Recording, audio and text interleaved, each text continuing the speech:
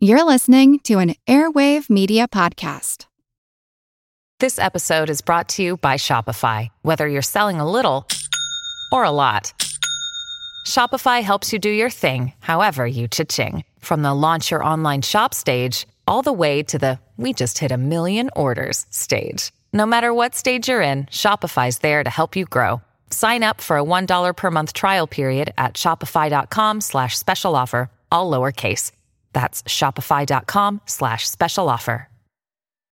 Little Wing is now streaming on Paramount Plus. I'm in a period of emotional upheaval.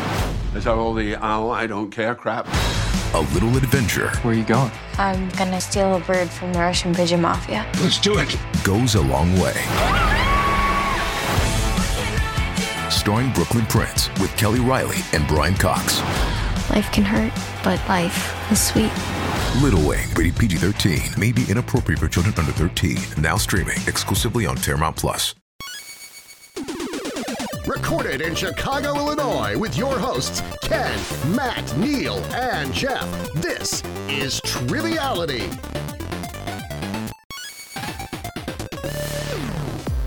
Hello and welcome to Triviality, the game where a lack of seriousness meets a little bit of knowledge. This is Ken, and I'm here in the studio with Jeff and Neil. How you guys doing? Good morrow. Good. And as per usual, over the internet, we have the man who made reliable Democratic voter Ken Bone think twice. Matt, how you doing? I'm doing great. I forgot what the studio looked like. I hadn't seen you guys in so long. Yeah, it's been a while. We were on a little recording break, though. If the podcast magic worked, hopefully you were not able to tell there at home. But so. you'll be able to tell like by how week. rusty we all are. Yeah. Today. Yeah, right. It's been 6 years. Not quite. Not quite. A couple months. Took a little break for the holidays. It was good. Any changes in your lives? Sliced my finger. Our laundry room was filled with sewage. Other than that, Anything good? No. Nice. My laundry room's backing up as we speak. Yeah. Not sewage, but Hopefully, all of us will back up. My laundry is yeah. neatly folded and in the dresser. So No. Nothing good. But I'm happy to be back. 'Cause this is what's making me happy is I get to hang out with all of you. So there you go. Yep. Life is a never-ending misery. All right, continue. But thankfully, we have some people that we can hang out with today that are going to be a lot of fun because we don't want to be talking about sewage and other bad things. But we'd love to introduce our guest host today. Welcome back to Sewage Talk. Welcome back. Make sure you get your bleach. We're excited to introduce from Southern California, coming to us from the Orange County area, Oakland 5 supporter on Patreon, yeah. Blake. How are you, Blake? Doing well. Yeah, thank you so much for being here. Tell us a little bit about yourself. Sure. So as stated, my name is Blake. I come from SoCal. I work as a tax verification clerk and play a lot of board games and trivia in my free time. I also occasionally will write about board games because I stopped writing about music because I figured out I actually dislike most of it. But on one of the sites that I wrote for, they did a podcast called Trailer Trashed in which they would get smashed drinking alcohol and watch trailers and react to them. And the one episode I was on was called Cream of the Crop in a bizarre coincidence. Nice.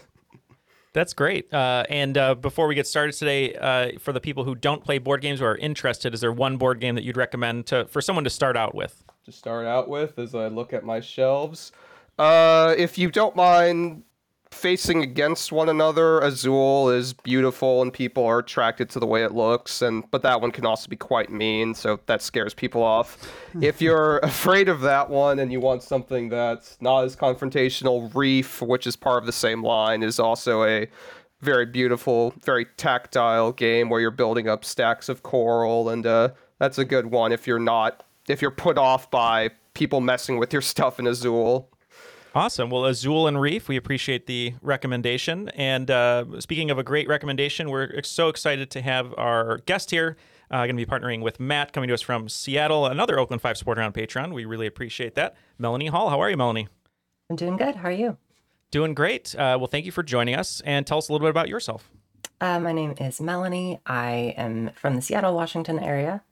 I work in fleet management at a transportation company. And yeah, big fan of trivia. I also like board games, Dungeons and Dragons. Yeah. Amazing. And we talked a little bit before the recording, but you've been listening for about 5 years, I think you said. So thank you for sticking with us. Yeah, of course. Melanie is going to be partnering with Matt. And Matt, I think we came up with a team name for you both. Do you remember it, or you want me to fill you in? Nope, don't remember it. Okay, well, we figured we'd give you a peek behind the curtain. Bordic Inspiration. Bardic. Bardic. Bardic. Neil doesn't remember it either. My son's name is also Bort. My A looked like an O there. Yeah, Bardic Inspiration. So that's going to be your team name. Yeah, and then since she's a bit of a D&D player. Yeah, and since you both are kind of D&D players-ish, your name is also in line with D&D, isn't it? Yeah. I thought it would be fun to be Clerical Error. All right. Well, Clerical Error versus Bardic Inspiration with a game hosted by Don't you hate it when Blake? you pray to the wrong deity on accident, Jeff? I know. You want to pray to Tyr, and all of a sudden it's Murder some and other mayhem. god. Well, we like to You had we time like to pray think of it, to and that's what you came up with, Jeff. Come on. we like to pray to our deity Darren. So let's throw it to Darren to hear the rules of life. The rules of the game are simple. 20 questions split into 2 rounds worth 10 points apiece. At halftime, there'll be a special swing round designed by this week's host. After regulation, players will enter the final round with the points that they've accumulated and will have a chance to wager 0 to 30 points on 5 categorized questions. At the end of the game, someone will be named the cream of the crop. Are you Carly Simon? Because nobody does it better. You're the cream of the crop. I missed him. Yeah, I missed Darren. Actually, Marlar is a deity in D&D. Is it really? It is. Yeah. Oh, that's funny. Well, I'm going to keep score today. I'm just going to be here for color commentary, but it's going to be Clerical Era versus Bardic Inspiration. Take it away, Blake. All right, so they say write about what you know. So this is mostly going to be music, movies, and history, because that's what I care about. Round 1, question 1. The category is going to be games. The Staunton set are the molds for the 6 types of pieces used in official competitions of what? All right, we're going to go ahead and lock in on this one. They locked in very quickly. I don't know what a Staunton is. Melanie, how familiar are you with these words that he said? I also don't. I'm trying to think of like board games, because if they're physical pieces. My guess, it said like I think the base figurines is what he said. What? I mean, how many figurines are there in chess? So I think there's more than 6. Could be chess. I was thinking maybe Warhammer, because that's about customizing different pieces. And I know it's kind of a game that's played with those types of characters. You want to lock in with that one? I'm good with that. I don't know much about Warhammer. I don't either. So we're locking in with Warhammer. That's a good guess there. I don't know too much about it, but I think there's huge armies and a lot of different groups in Warhammer. We just think maybe that's like the standard Monopoly pieces is the Staunton set. All right, so we have Monopoly and Warhammer. The correct answer was said, but it was not locked in. I said types of pieces, not numbers of pieces. It is chess. Wow. This is what the FIDE, which is the French chess acronym, this is the official set that they say you should use for chess tournaments. On to round 1, question 2. This is a geography question. With a difference of over 20 million, what country has the largest gap in population between its capital and its largest city? Though they heavily differ in population, they barely differ in name. All right. They are locked in. So we're looking at capitals, geography. Melanie, any ideas here? No ideas, but the second part of that is making me think. I feel like it's maybe somewhere in Africa, but I could be way off. It's possible. If we're looking at maybe Johannesburg and Cape Town. I don't know. I don't know what the sounds is. That's where I got because initially my first thought was Rio de Janeiro and Brasilia, because I know Rio's just got like such a gigantic population. But I don't African capitals, admittedly not my expertise. Me neither. But if we're thinking, do you want to go with the South Africa one, Johannesburg and Cape Town? I've got nothing better. Okay, we're locked in. So I don't think I'm onto the right thing here, but Ken, let me lock in. We said London. There's both London and the City of London, and the City of London is a small, tiny business district that's technically its own city within London. It's like at the dead city center, some nonsense from hundreds of years ago. So that's what we guessed. We said London. I don't know about that. The answer was not. Sorry, I don't know about if that's true, and maybe you're right, and that could also answer this. The answer is the city. The capital city includes the word new. This is Delhi and New Delhi in India. New Delhi has a population of around 250,000. The sources for Delhi are all over the place, but some have it as much as 30 million, the total urban area. No worries. I confirmed London's only about 15, so we weren't close enough to even bother with researching further. You're right, though, with the London itself proper is just a very small area inside the city, actual London. Yeah, the City of London. Yeah. Round 1, question 3. The category is seemingly unrelated conditions. Due to the number of blood vessels in your retina, what disease is the primary cause of blindness in adults aged 20 to 74? I'm thinking it's not an eye disease because of the first part of the question. It's probably a blood disease. Or like a nerve disease. Yeah. Could it be MS then? That would be probably the biggest Could be nerve disease I could think of. Because I initially was thinking glaucoma, but that doesn't always result in blindness. But I think that you're onto something with thinking about the nervous system. So I think I'm good if you're cool with locking in with MS. Sure.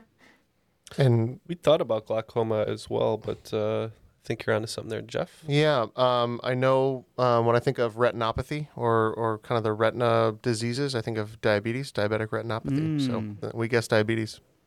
Yep, diabetes affects the blood vessels in your eye, which can cause you to go blind. And it's the leading cause of blindness. It is diabetes. Good job, Jeff. Someone's on the board. We'll take it. All right, round 1, question 4. Your category is unusual origins. According to one theory, what polarizing 1991 hit from a legendary band takes its name from a translated Chinese propaganda poster released in the wake of the Tiananmen Square massacre? All right, we're going to go ahead and lock in. We don't have a good idea here, so just kind of a random guess here. Okay, so they're locked in, and I think I might have something here. How familiar are you with 1991 popular hits? Not that familiar. I feel like I've heard this somewhere, but I can't connect it to a song. So I think that based on the propaganda, the Tiananmen Square, it could potentially be Losing My Religion by REM. Ooh, that's good. I love that song. I think the time period's right, so I think we're good to lock in with that. Like your reasoning there, Matt, we just kind of had to take a random stab here. We're going to say the legendary band was Queen, although 91 might have been a little late, and we said Radio Gaga. I'm so sorry, Matt. You have the right band. It's Shiny Happy People. I guess the idea is that the poster was like, this is what's going on. They're all shiny, happy people. Nothing bad happened. And, yep. Very polarizing. The band, Michael Stipe hated it for a long time, and recently is like, nah, it's okay. It pays the bills. He doesn't like any of his songs, though, so that's fair. Round 1, question 5. Your category is lesser known sequels. The Great Glass Elevator is the subtitle to the sequel to what children's book from 1964? The original has been adapted into film twice, with only one of those having the same title as the book. All right, we're going to lock in on this one. The way Hey, they're Matt, talking I makes me think definitely they know what this is. You know this one? Yeah, it's going to be Charlie and the Chocolate Factory. Wonderful. Oh, that makes sense. Yeah, we also said Charlie and the Chocolate Factory. And great success. Both teams are correct. You remember the ending of Charlie and the Chocolate Factory has them taking a great glass elevator. Well, after 5 questions, we want to forget the Tim Burton version of Charlie and the Chocolate Factory, but what we won't forget is the scores, because we have 10 points from Bardic Inspiration and 20 points from Clerical Error. I think I'm gonna get Johnny Depp's haircut from that movie. and the teeth and the sunglasses. teeth, yeah. Just scaring children. Hey, Roald Dahl would approve of that. He would. Round 1, question 6. Your category is video games. In 1996, Biohazard was released in Japan for the PlayStation. It found a home as a massive multimedia franchise, but what was Biohazard changed to in America to avoid copyright issues? I'm 100% sure on this. If you want, we can So am lock I. in. Oh, we both are. Perfect. Well, we are going to lock in because we know it. Nice. What do you think? Sonic the Hedgehog? Biohazard. No. I mean, there is some Biohazard stuff in there, but that would have been earlier, right? So release. My apartment was a Biohazard a couple days ago. Yeah. So released for the PlayStation. Yeah. That's an early PlayStation game.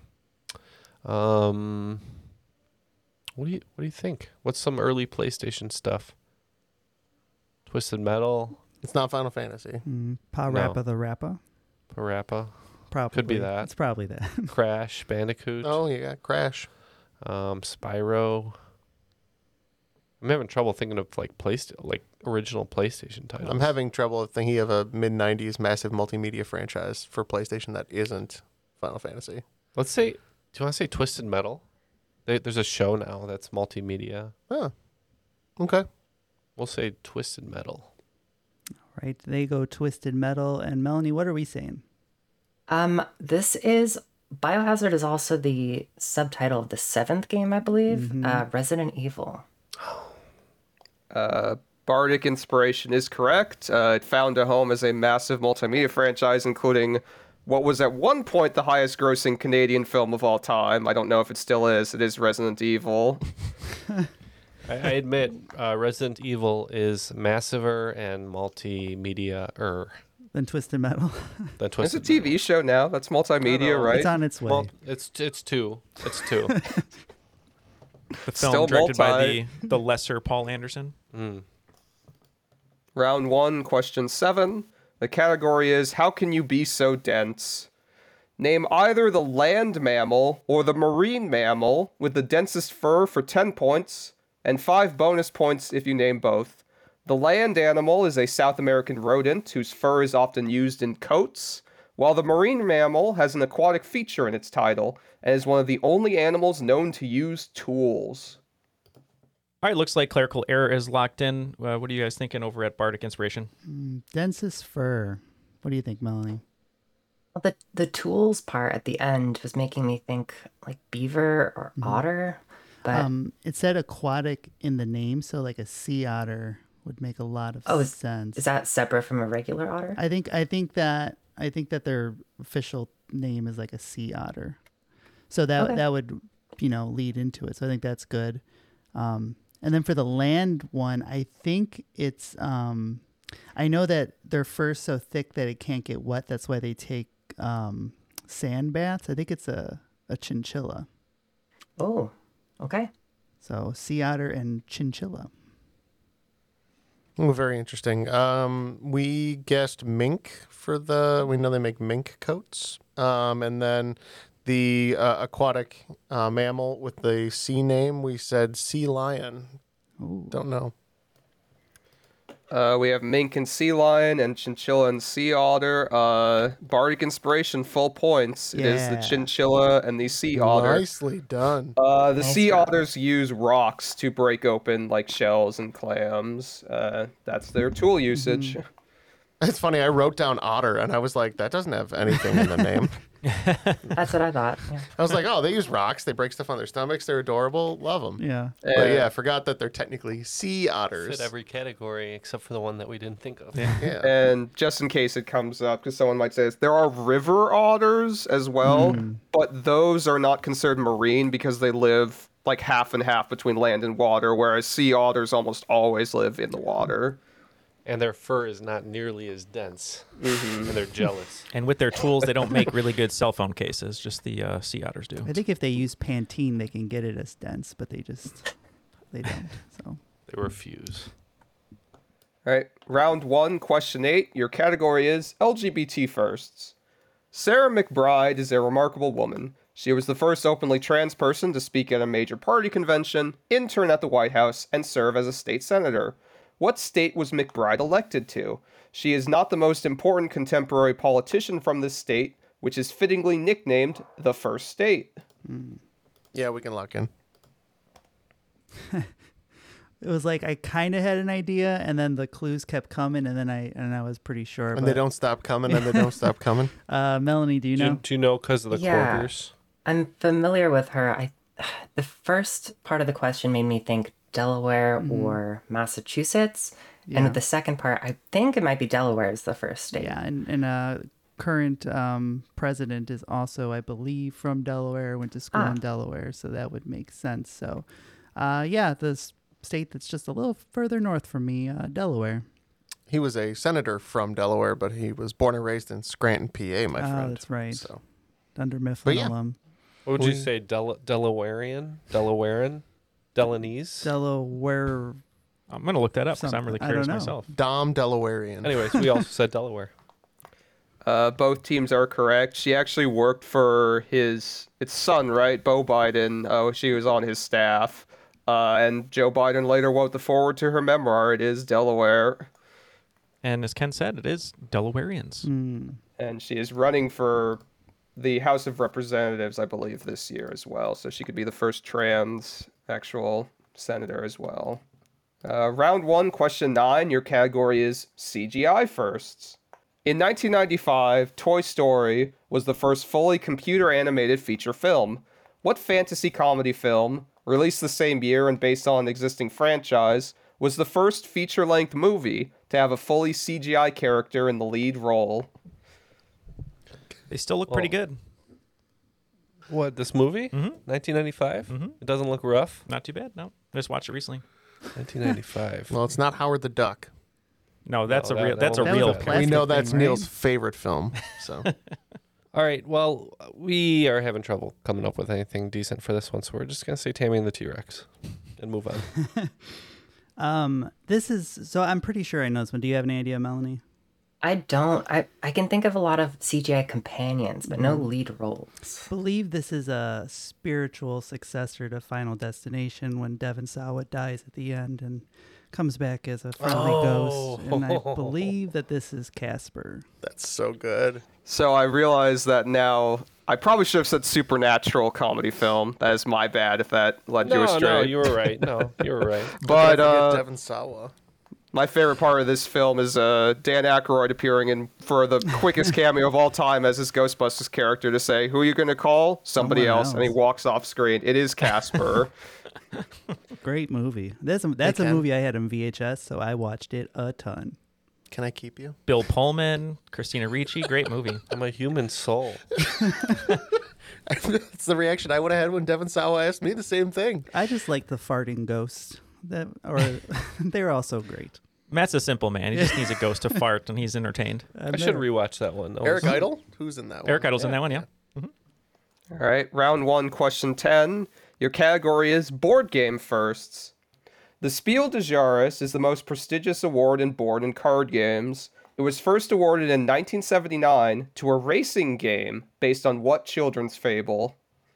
Jeff, Works you know for a me. ton of these, don't you? All right, Jeff's always getting credit for stuff that He I'm knows locking in the for. board games. He's I'm always got a locking list. in. In the I'm last like locking in. 15, 20 years. Matt, you listen to me. For the I'm record, locking for the in. record, Ken did lock in by himself. Okay. Well, Ken knows it, so definitely 100%. Last week's episode had a brutal accreditation to Jeff, and I came up with the answer. That's because you always lead him in and be like, Jeff, what did we say? So he gets last say. Not true. Not true. Not this time. I wrote down. It was a 3-part answer. I wrote down all 3 parts of the answer on my paper, and then Neil goes, Jeff knows a lot about geography. He probably got that. No, it wasn't about geography. It was about whaling. He goes, Jeff knows a lot about whaling, I bet. I said, I wrote down all 3 answers. All right. Well, thank you for that fact. Melanie, I have no idea here, so... I can think of one children's fable with a race, and that's The Tortoise and the Hare, and that seems like that could be a board game. That makes a ton of sense, and I am happy to lock in with The Tortoise and the Hare. Yeah, I think it was the best board game that year, probably. according to the awards. We said tortoise in the hare. The game is called Hare and Tortoise, but any permutation of that is correct. Both teams are correct. Hare and tortoise. I would never get I want to for be the legal tortoise reasons. this time. No, I want to be the tortoise. You're racing a bunch of different animal characters. It's not just them. I was going to say, because from the that case, I premise wanna of be the that, cheetah. it's a solved game, right? It's just whoever picks tortoise every time. I'm just looking this up. Apparently, the original German, it translates to for hare and hedgehog. Oh, well, the hedgehog's the fastest. Everyone knows that. Yeah, that's why That didn't that wasn't exist a at that fable. point. Well, thank you to the tortoise. We've all learned here that slow and steady wins the race because the scores are getting higher. So we have Clerical Error with 40 points ending the first round, and we have Bardic Inspiration with 65 and a slight lead. One thing before we get to the swing round is just want to say please join us on Patreon. Both Melanie and Blake are patrons, and we really appreciate their support. Most of all, you can get all of our episodes ad-free over at Patreon. So if you want to join for as little as $1 a month, you can get the newest episodes ad-free. But we're doing a great thing now, which I can have the guys talk about as well. But we're doing weekly bonuses. So you're getting 4 bonuses every month to get 3 trivia-based bonuses and a crop drop at the end of the month. And we're having a lot of fun writing those, right, guys? That's right. Indeed. I'm excited. Yep. So you get a little bit of our personality. We get a chance to write some questions. We don't get a chance to do that too much anymore because we want to open it up for everyone else to come join us on the show. But please join Blake and Melanie over at Patreon, which you can join at patreon.com/trivialitypodcast. And let's move right along to the swing round now. What do you have in store for us? As I said, I'm music guy first and foremost, so this swing round's going to be one-hit wonders.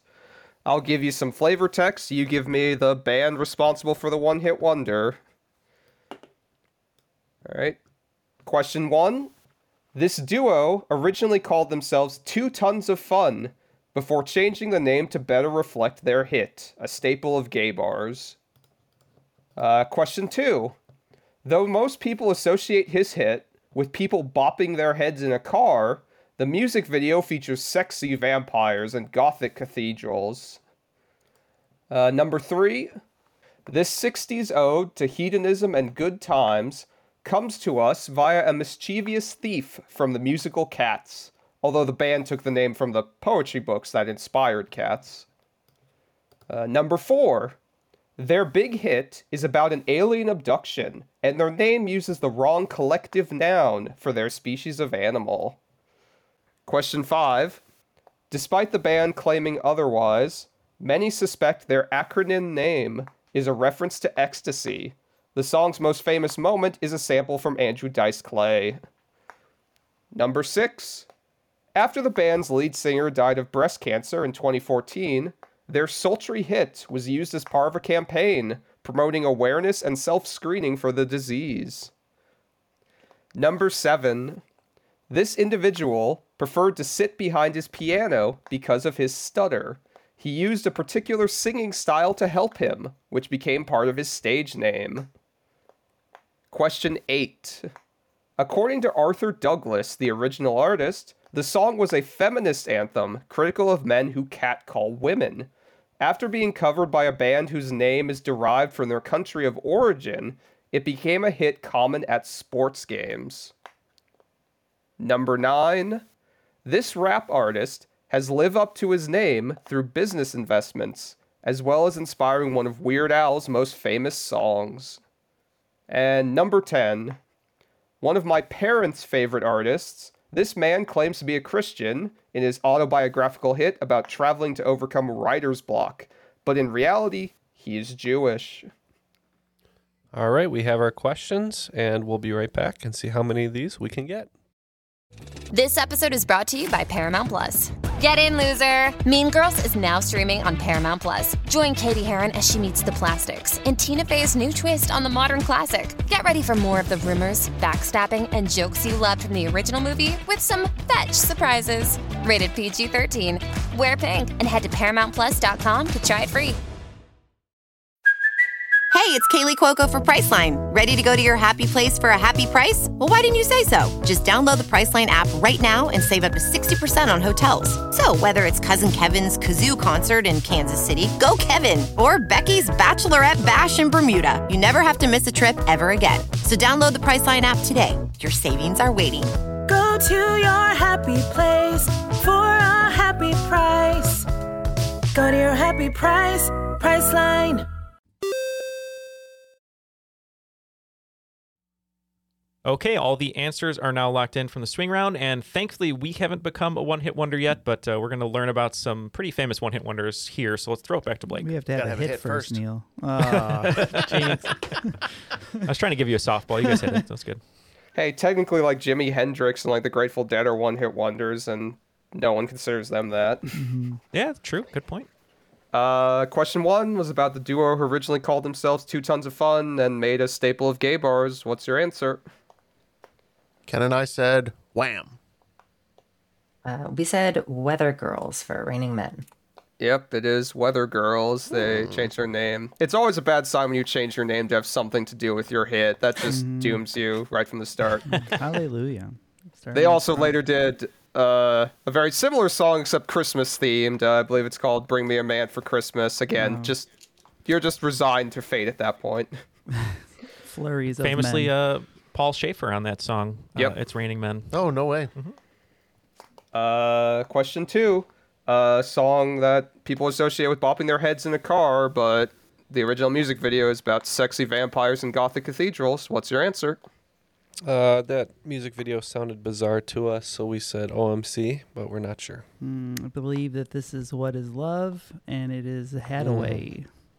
Yep, the song that later got drilled into us by Night at the Roxbury. The original video is Hadaway biting girls' necks, and it's quite silly. It is What Is Love by Hadaway. Ken, we're going to do not great. This is not good. Forgive me if I've told this before. Melanie would know, who's been listening a long time. But for Halloween one year, I wanted to be a Night at the Roxbury guy with a friend of mine in like 6th grade.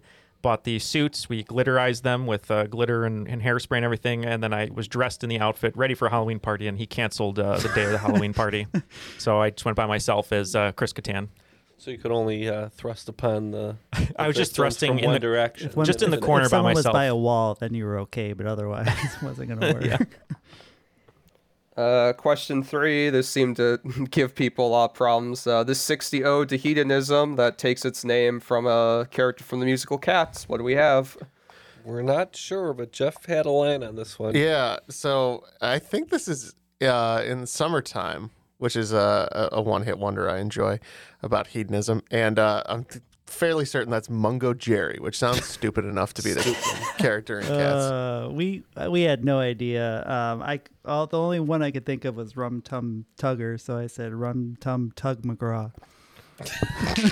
And we have a correct answer for clerical error. Since it came out in the 60s, the Cats musical obviously didn't exist, so they took the name from the books by T.S. Eliot, and it is Mungo Jerry's the band within the Summertime. Of course. Question 4. Big hit about an alien abduction, and their name uses the wrong collective noun for their species of animals. What do we got? We had no idea, but we just said the Toadies because we want to give the Toadies a shout out. Love the Toadies. Possum Kingdom. That's a great song. Ken and I love that song. We dance around shirtless to that song. Based on the animal clue, I was thinking Flock of Seagulls. This song being Iran. Yep. When they talk about Aurora Borealis coming in view, it's because they have been abducted on a spaceship and can see the Aurora Borealis coming out. It is Flock of Seagulls. The collective noun for a group of seagulls is a colony. Flock of Seagulls is a lyric from a Stranglers song from the 70s. Every time I hear Flock of Seagulls, I think of the scene in Wedding Singer with the airport attendant who says, "Do you like Flock of Seagulls?" He goes, "You certainly do," or whatever, with his hair. Fun fact, he doesn't even have that hairstyle in the video for Iran. It became so famous from their other videos and their other stuff, even though they weren't as big. Ooh, love that. Good fun fact. Question 5. Many suspect their acronym name is a reference to ecstasy, and they sampled Andrew Dice Clay for the song's most famous moment. I think it was better when it was remixed into a Kraft commercial. Crumbelievable. We said EMF. Yeah, I for thought it was unbelievable. Epson Mad Funkers, I think they say it is, but it's EMF. Matt is correct. It is Epson. They say it's Epson Mad Funkers, which was a fan club tribute band to New Order. But many suspect their name stands for Ecstasy MFer. It is EMF. Question 6. This seemed to give people trouble. Band's lead singer died of breast cancer, and so the song became a fitting use for a campaign about promoting awareness and self-screening for the disease. What do we got? We just answered Lou Bega for every one of the rest of these. So. Oh, except for 9. We knew 9. So this one I think we had absolutely zero idea, and we just guessed a one-hit wonder and said 4 Non-Blondes. Sorry. It's I Touch Myself by the Divinals. She sadly passed away of breast cancer, the lead singer. Chrissy Amflood is her name, and they used the song as part of a campaign in Australia. Question 7. This individual sat behind his piano because of his stutter, and he used the singing style to help him. What do we got? We didn't know. Lou Bega. Again, Lou Bega. We thought that an interesting way of singing would be scatting, so we said the Scat Man. Scatman Carruthers. Is that what So I don't know what to do this because the full name of the artist is Scatman John. I but don't know, given John. that you have struggled with so much of these, and I feel bad. They're crushing Yeah, we're us. killing They this don't round. need it. All right. Keep your pity points.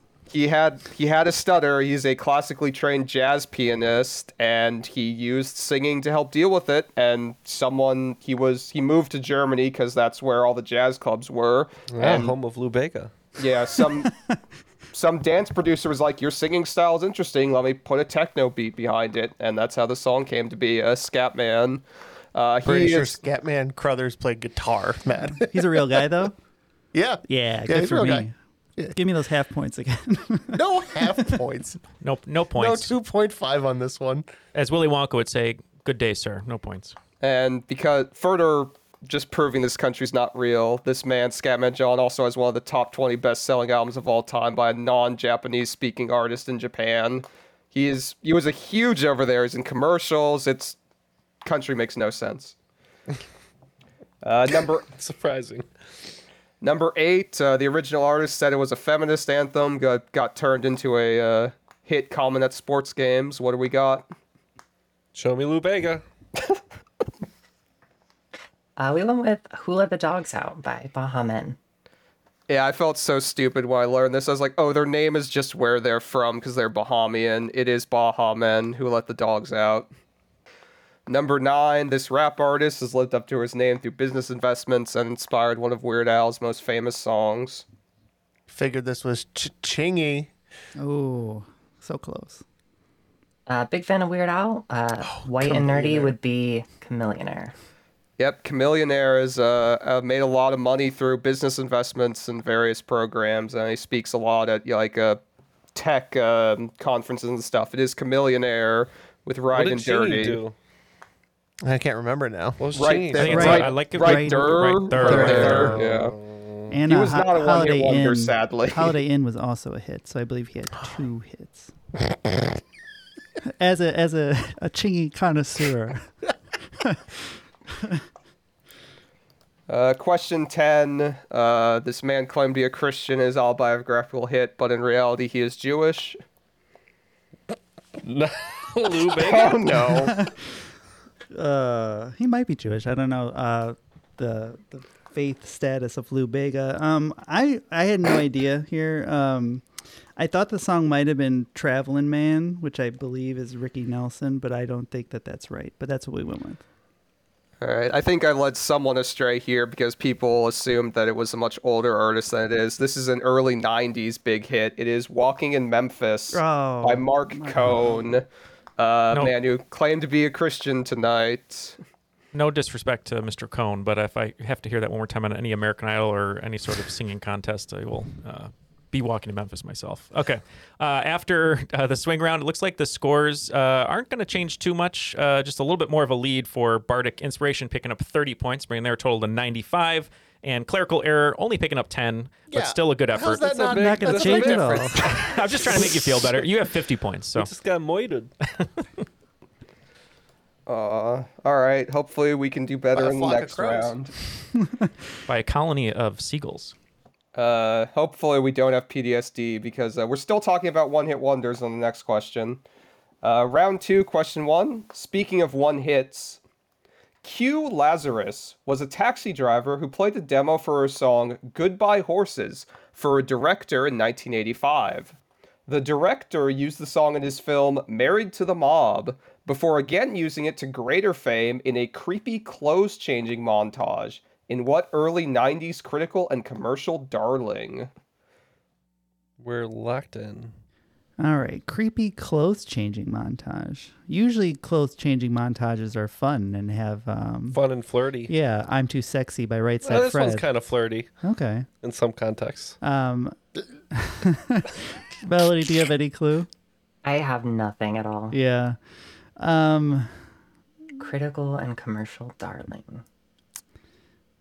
Yeah, so thinking about early 90s movies that were successful and had critical success. This is Clinton Unforgiven, right?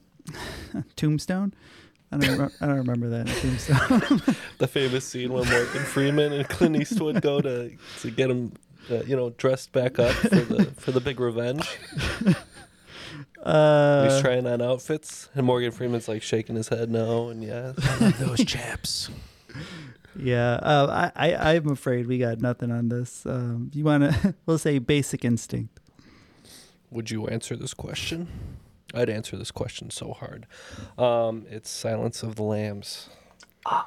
Clerical error is correct. It is the song that plays over the scene where Buffalo Bill is trying on various outfits of skin and putting on makeup, and he says, "Would you F me? I'd F me." It is Silence of the Lambs. Round 2, question 2, about another movie I haven't seen. A Change for the Best. The original Swedish title of what massive best-selling novel translated to Men Who Hate Women?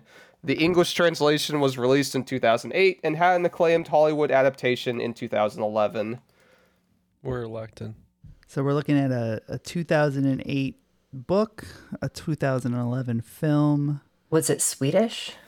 The original, I believe the book was, and then it was... What about The Girl with the Dragon Tattoo? That's Swedish, I think.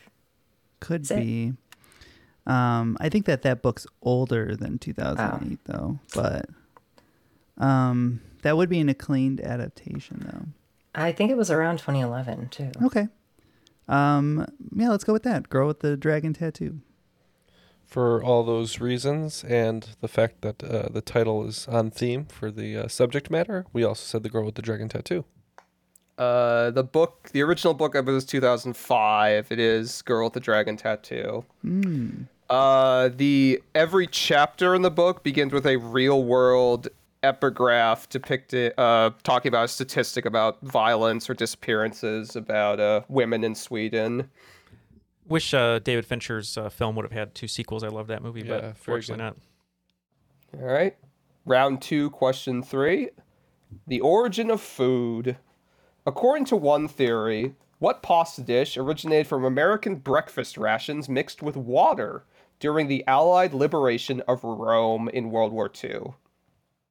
All right, so they're locked in.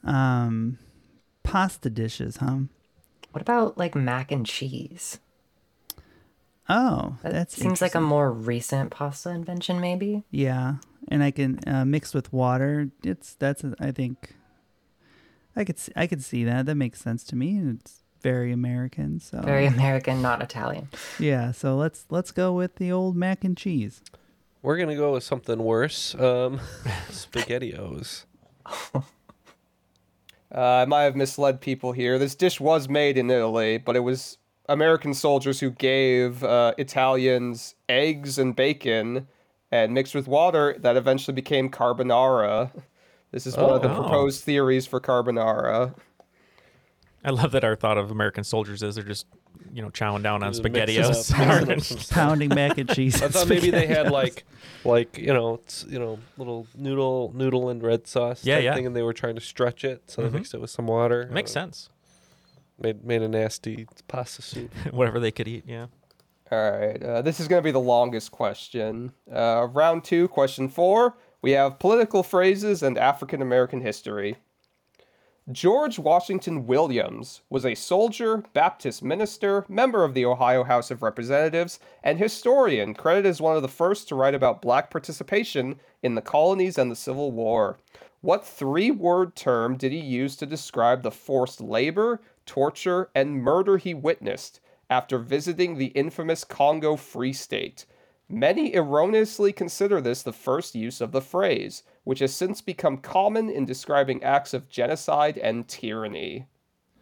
All right, well, we are going to lock in with a guess here. I feel like this is going to be like a question that you kind of regret not answering correctly once you hear the answer, but we have a guess at least, so. I concur with everything Ken said. Melanie, do you have any idea?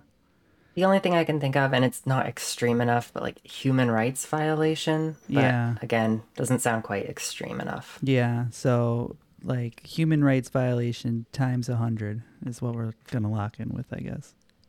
Okay, we're using another famous 3-word phrase. We don't think fits the category here, but we said, "Oh, the humanity." Sadly, no correct answers here. So the story is that he actually wanted to go visit the Congo Free State because it was pitched to him as a positive thing, development, and it was not. He wrote a letter to the king at the time of the Congo, King of Belgium, King Leopold II. He used the term crimes against humanity. He had actually previously used the term in one of his books to describe slavery, and other people, like the Republican Party platform in the 1850s, also had, but his is considered one of the most famous uses, and since, of course, the Nuremberg trials sort of made it part of international law. The humanity was the Hindenburg, right? Is that? Yeah, correct. Yeah.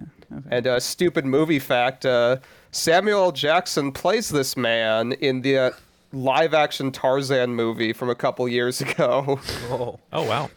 Why? Because that takes place in the Congo Free State as the setting, and he plays this man. Fascinating individual, by the way. If you look him up, he ran away to join the army at the age of 14. He enrolled in famous colleges on his own. He's a fascinating man. All right, round 2, question 5. In terrible food puns, Gunkan maki is sushi designed to look like a tiny what? Their visual inspiration is important to Japanese history since the nation consists of a series of islands. Okay, they're locked in. Are you a big sushi person? I am not. Me either. My initial thought was I've seen sushi, like a sushi boat, like in the shape of a boat. And I think that makes sense as they'd have to travel from island to island. I was thinking the same thing. Should we be more specific or just boat? I think we should be as unspecific as possible until required. So we're gonna say boat.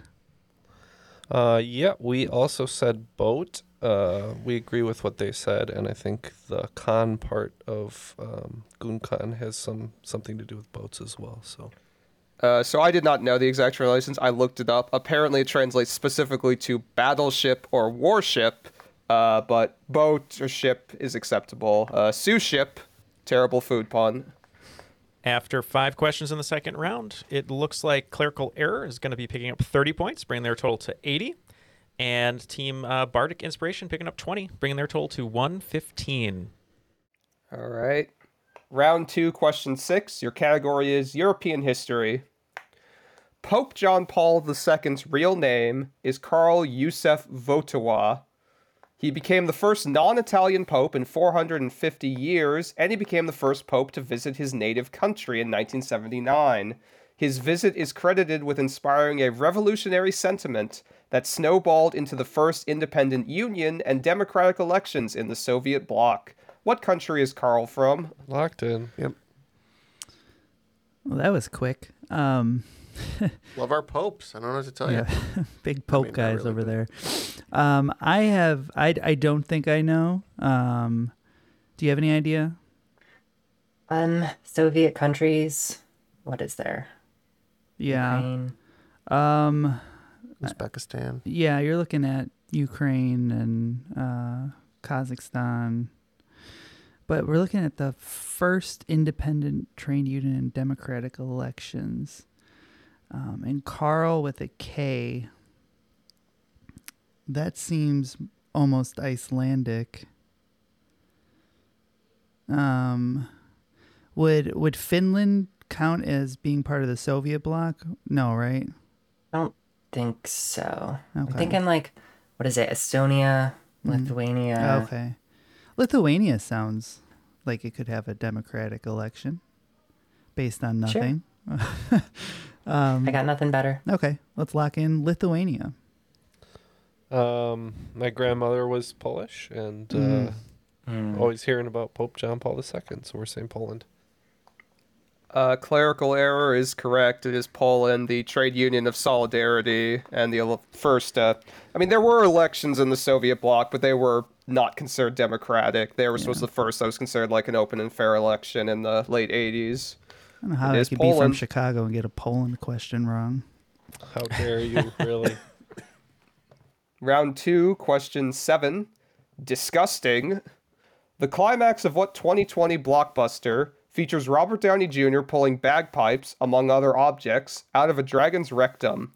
It is the 4th theatrical film starring the titular character, with the first coming in 1967. All right, Bardic is locked in. So I know what Robert Downey Jr. did right after he quit the MCU, and that was Dr. Dolittle. Ew. And I haven't seen it, and I think I would have remembered this scene had I seen it. So let's say Dr. Dolittle. Bagpipes ripped from a dragon's anus? Yeah. I also logged in with Dr. Dolittle. Haven't seen it either, but... So the film is technically called just Dolittle. I don't know if we should accept that, but I guess it won't matter because you both got it. He didn't go to medical school to be called starring Dolittle. what titular character? The climax of what 2020 blockbuster? Oh, yeah, I'd give points for that, yeah. Round 2, question 8. The category is fiction no longer. Heinrich Schliemann and Frank Calvert are the two people credited with proving historians wrong by excavating what lost city in 1871 underneath Hisarlik, Turkey? So, I know it's in Jordan, but I think that's not too far from there. I think Petra was a lost city, and it's always referred to as a lost city, and I did some research on it for a different question I wrote at some point in time. And I know that it was a city that was previously thought to be lost and currently isn't. Do you want to lock in with Petra? Sure. Okay. We are going with Babylon. Mentioned in the Bible, there might have been some dispute about whether it was existent or not. I know the Ishtar Gate, which is Babylon's gate, is in a German museum, so we're saying Babylon. Sadly, both teams are incorrect. This city was thought by historians to just be part of one of the most famous stories of all time, but later they found that Troy really did exist. People don't know to what extent the Iliad is true about the Greek and Troy War, but for a long time historians thought Troy didn't exist, and then these two used a lot of dynamite, destroyed a lot of old classical architecture, but they found that, yeah, Troy did exist. And one severed Achilles' heel. It was just sitting there at the bottom. There it is. There it is. He's real. It's the heel. All right. Round 2, question 9. Your category is sports. The logo of what Big Four sports team, so NHL, NBA, NFL, and MLB, comes from a Kwakwaka'wakw transforming mask depicting an eagle, even though their name refers to a different bird. The name, it seems Native American. Yeah, I was thinking, and maybe that's just because I live here in Seattle, but Seahawks and Washington has a lot of Native American influences in the art. Yeah. And it's kind of looks like that. The Seahawk is more eagle-like in appearance than, and I believe it's one of the only logos that faces left. Not that that matters, but it is a fact that now you guys know. But yeah, I'm definitely good with locking in with your hometown team that you love and root for every week. I'm sure the Seattle Seahawks. The Blackhawks also faces left. I was going to say the Seahawks logo faces right, man. Hey, maybe I'm wrong. Cut that all out, or don't. We said the Seahawks as well. Matt, it's the Eagles logo. I believe it faces to the left. Mm-hmm. Yeah, when Melanie said she was from Seattle, I was like, great. But yes, it is the Seattle Seahawks. The Seahawk I thought didn't exist, but it's a nickname for an osprey. And people have dug up that, yeah, the transforming mask. So it has the logo, like it covers up their face, and it opens up like this to expose like a face beneath it. But yep, it depicts an eagle, and they call themselves the Seahawks, though. Both teams are correct. And the Supersonics weren't a hedgehog. There's a lot to learn. Round 2, question 10. Your category is 6 degrees of very good boys. Newfoundland dogs excel at water rescue due to their muscular build, thick double coat, webbed paws, and swimming abilities. According to one tale, a Newfoundland rescued what man after he fell off a ship during an important voyage in 1815? Funny enough, one of the most iconic images of this man features him in the Swiss Alps at St. Bernard Pass, a similar breed to the Newfoundland dog. All right. So we discussed a bunch of earlier explorers. We don't think it was any of the Vikings or anything then. So we're going to lock in with an explorer we know from the era and say Lewis, not Clark. We're going Lewis.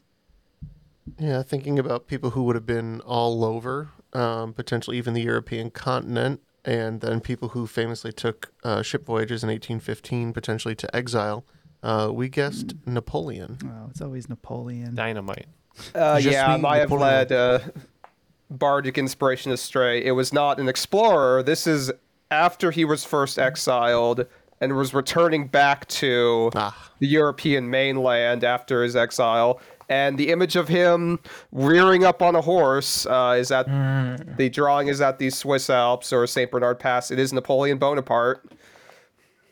Great poll by Clerical Arrow there. Actually, bringing this gap even closer. So you picked up a bunch of points here in the second half of the round, about 40 of them. And you're going to be getting 120 points going into the final round. So you're only 15 points behind Bardic Inspiration, who have 135. So the gap is closed, and it could be anybody's game here in the final round. Matt, one thing I wanted to talk about really quick is over at the Coffee Conglomerate, if someone wants to come get something like like an iced chai or a frappuccino, how much is that probably going to cost someone? Roughly about $5. So for $5, you can get one of those drinks, or for $5 a month, you can get a ton of extra content over with us at patreon.com/trivialitypodcast. Jeff, you had a really fun time writing the weekly bonuses that we're starting to do here in the new year. And we actually got a lot of great comments about your bonus. People saying that they love the difference in questions and the topics. Are you enjoying writing these new questions? Very much, yeah. A nice opportunity to mix it up every month. So it's a good time over there. People love woodworking. If listeners want to send us their submissions too, you can send us questions that we will do on the Patreon bonuses. Exactly, yeah. So it's a little bit different. We used to have the question 5 where you could submit it for a normal game. Since we're not really hosting full games, if you want to send us those questions, we're going to incorporate them into our weekly Patreon bonuses. And I know Dean Bratton, for example, I'm going to call you out. You sent a lot of great questions over to us. I'm going to use those on this month's bonus questions. But yeah, come. They might even inspire a round. Exactly, they might inspire a round. But yeah, definitely come join us at patreon.com/triviality podcasts, and you can get 4 extra bonuses a month. All right, what do we have for the final round categories? We have a final round here. Question 1, Shahada, or profession of faith. This is going to be a mythology question. Question 2, Salah, or prayer. This is going to be an architecture question. Question 3, Zakat, or almsgiving. This is a comic book question. Question 4, we have Psalm, or fasting. This is a politics question. And question 5, we have Hajj or pilgrimage. This will be a religion question. These are the 5 pillars of Islam. Yeah, are they not? I believe so. Unless my research is totally wrong, which I wouldn't put past me. All the wagers are now locked in. We're doing a nice clean 20s all the way down. The other team, Bardic Inspiration, inspired to make some precise bets. So we'll get those as we go. Let's hear the questions. Question 1 in Profession of Faith / Mythology. The first pillar involves declaring a belief in only one God, therefore making Islam a monotheistic religion. On the other hand, Greek and Roman mythology are polytheistic and feature many gods. Who is the only member of the 12 Olympians to have the same name in Greek and Roman? Question 2 in Prayer / Architecture. Mosques often feature a mihrab, a domed recess in the wall of a mosque that faces Mecca to help with daily prayer. What is another 5-letter word for this architectural feature? Question 3. In almsgiving, or comic books. In A Serious House on Serious Earth, one of the most acclaimed Batman graphic novels, we see the charity that his villains receive at Arkham Asylum. For example, Two-Face receives treatment to wean him off using a coin and instead use what items to make decisions, which gives him 78 possible outcomes rather than 2. Question 4 in Fasting / Politics. Obligatory Chicago question. The Fasting Cure is a 1910 nonfiction book that argued for fasting as a cure for cancer and tuberculosis, among other conditions. Its author would go on to win a Pulitzer Prize, run for governor of California as the Democratic nominee, and inspire several new laws through his fiction and nonfiction, such as a code of ethics for journalists. Who is he? And question 5, in pilgrimage or religion. The final pillar involves a pilgrimage to Masjid al-Haram, or the Great Mosque of Mecca. Within the mosque are Safa and Marwa, 2 small hills that Muslims travel between 7 times as part of the pilgrimage. Marwa is the Arabic translation of Moriah, a mountainous region in the book of Genesis. What does God ask Abraham to do at this site?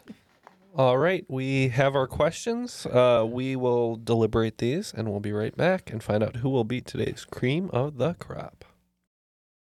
Does Monday at the office feel like a storm? Not with Microsoft Copilot. That feeling when Copilot gets everyone up to speed instantly? It's sunny again. When Copilot simplifies complex data so your teams can act, that sun's shining on a beach. And when Copilot uncovers hidden insights, you're on that beach with your people, and you find buried treasure. That's Microsoft Copilot. Learn more at Microsoft.com/AI for all. Want to learn how you can make smarter decisions with your money? Well, I've got the podcast for you. I'm Sean Piles, and I host NerdWallet's Smart Money Podcast. On our show, we help listeners like you make the most of your finances. I sit down with NerdWallet's team of nerds, personal finance experts in credit cards, banking, investing, and more. We answer your real-world money questions and break down the latest personal finance news. The nerds will give you the clarity you need by cutting through the clutter and misinformation in today's world of personal finance. We don't promote get-rich-quick schemes or hype unrealistic side hustles. Instead, we offer practical knowledge that you can apply in your everyday life. You'll learn about strategies to help you build your wealth, invest wisely, shop for financial products, and plan for major life events. And you'll walk away with the confidence you need to ensure that your money is always working as hard as you are. So turn to the nerds to answer your real-world money questions and get insights that can help you make the smartest financial decisions for your life. Listen to NerdWallet's Smart Money Podcast wherever you get your podcasts. All the answers are now locked in. Let's throw it back to Blake for the questions, and we'll see how these teams did. Question 1 in the mythology and profession of faith. Who is the only member of the 12 Olympians to have the same name in Greek and Roman? I was digging deep in the recesses of my mind here, and I seem to remember I looked up once the origin of Uranus, and I think it was the same in both Greek and Roman. So we wagered 15, and we went with Apollo. So Uranus, I believe, is not one of the 12 Olympians. I believe he's a Titan or a older god of the sky, I believe. But among the 12 Olympians, it is Apollo. As far as I can tell, the reason for this is Rome conquered Greece, and so Rome took the Greek gods and added them to their existing gods, and they didn't have a equivalent for Apollo, so they just took the name. Where the other ones, they changed their names and took their identities and added them to their existing Roman gods of Neptune and Pluto and so.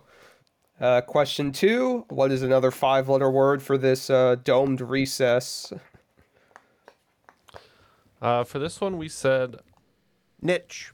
20 points. Oh. We wagered 5, and I couldn't even think of a 5-letter word, so domes is 5. Jeff's team is correct. It is niche or niche.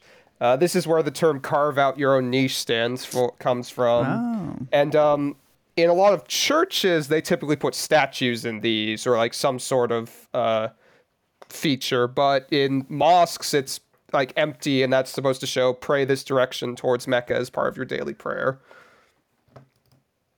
Question 3. What is the item that Two-Face uses in A Serious House on Serious Earth to help him make decisions now? This one was the toughest, I think. Well, we got the first one wrong, so that was probably the toughest. But we were trying to think of something with 78 possible outcomes. I don't know how many cards there are in a tarot deck, but we said tarot. Yeah, we wagered 30. We bounced around a lot of ideas, but ended up on the same thing, tarot deck. There are 22 major arcana, which are Hangman, so-and-so, and 56 minor arcana, making a 78-card tarot deck, which is what he uses. He ends up basically, because, again, there's 78 different options, he becomes basically paralyzed and can't do anything, including going to the bathroom, even. Question 4. Who is this man who wrote The Fasting Cure and would go on to many other acclaims, including a Pulitzer Prize? We thought maybe this is the person who wrote The Jungle as well, since there was a Chicago angle, and we said Upton Sinclair. Oh, that's a good one. I just thought fasting, grapes of wrath. I don't know. Steinbeck. We wagered 20. Not good for us. Yeah, I was sneaky and didn't mention his most famous work, which is a fiction book set in a meat packaging plant in Chicago. The Jungle. This is Upton Sinclair, who would go on to many things, including arguing that fasting was a cure for basically any disease that you could think of. The book has obviously been ripped apart in modern times, so like, yeah, this is all obviously not true. Question 5 in the category of pilgrimage. What does God ask Abraham to do at the site of Moriah, which is the mountainous region in the book of Genesis that Muslim scholars or Islamic scholars believe is the translation of Marwa, a hill in the Great Mosque of Mecca? Just the small favor of sacrificing Isaac, yeah. Yeah, we wagered 10 and also said killing his son Isaac. Correct. Technically, there's actually debate on this. In Christianity, it's definitely Isaac, but Islamic scholars actually argue about whether he's asked to kill Isaac or Ishmael, who's much more important to the Islamic faith. But whatever it is, yep, he asks Abraham to sacrifice his son at Moriah. Both teams are correct. After all the questions, it looks like it all came down to wagers, which sometimes it does in the final round. Bardic Inspiration is going to be picking up 30 points, bringing their final score to 165. But today's cream of the crop are Clerical Error picking up 60 points, bringing their total to 180. You're a winner, baby. Wow. Didn't think that was going to happen. Squeak that one out there, Jeff. Squeaked it out. Great game, both teams. Yeah, great job, guys, here in the studio, coming back here at the end. And yeah, Melanie and Matt, really strong showing the whole game. Melanie, thanks for joining us today. Any shout outs you'd like to give before we let you go? Yeah, shout out to my boyfriend Ben. He listens to the podcast with me all the time. Hi, Ben. Hey, Ben. What's going on? Well, thanks for joining us, Melanie. We appreciate it, and for you being a Patreon supporter too. It was so nice to meet you and have you on today's game. Yeah, it was a ton of fun. And Blake, thank you so much for all these questions. A lot of great extra fun facts that weren't even included in the question. Any shout outs you'd like to give before we let you go today? Shout out to the website I write for, Merry Go Round Magazine, where I occasionally write about board games these days. And shout out to my parents and my gaming groups. Awesome. Well, we'll be sure to check out all of your writing. And Ken, before we go out, while people check out Merry Go Round, who else can we say thank you to? Oh, we just love Airwave Media, our network. You can find them at airwavemedia.com. Check out other great podcasts such as How About Movie Therapy, The Film Vault, and All Creatures. All creatures. Well, speaking of creatures, we have a lot of fun creatures in the studio today. And for all the fun creatures out there listening, thank you to Melanie and Blake and Matt and Jeff and Ken. My name was Neil, and that was another episode of Triviality.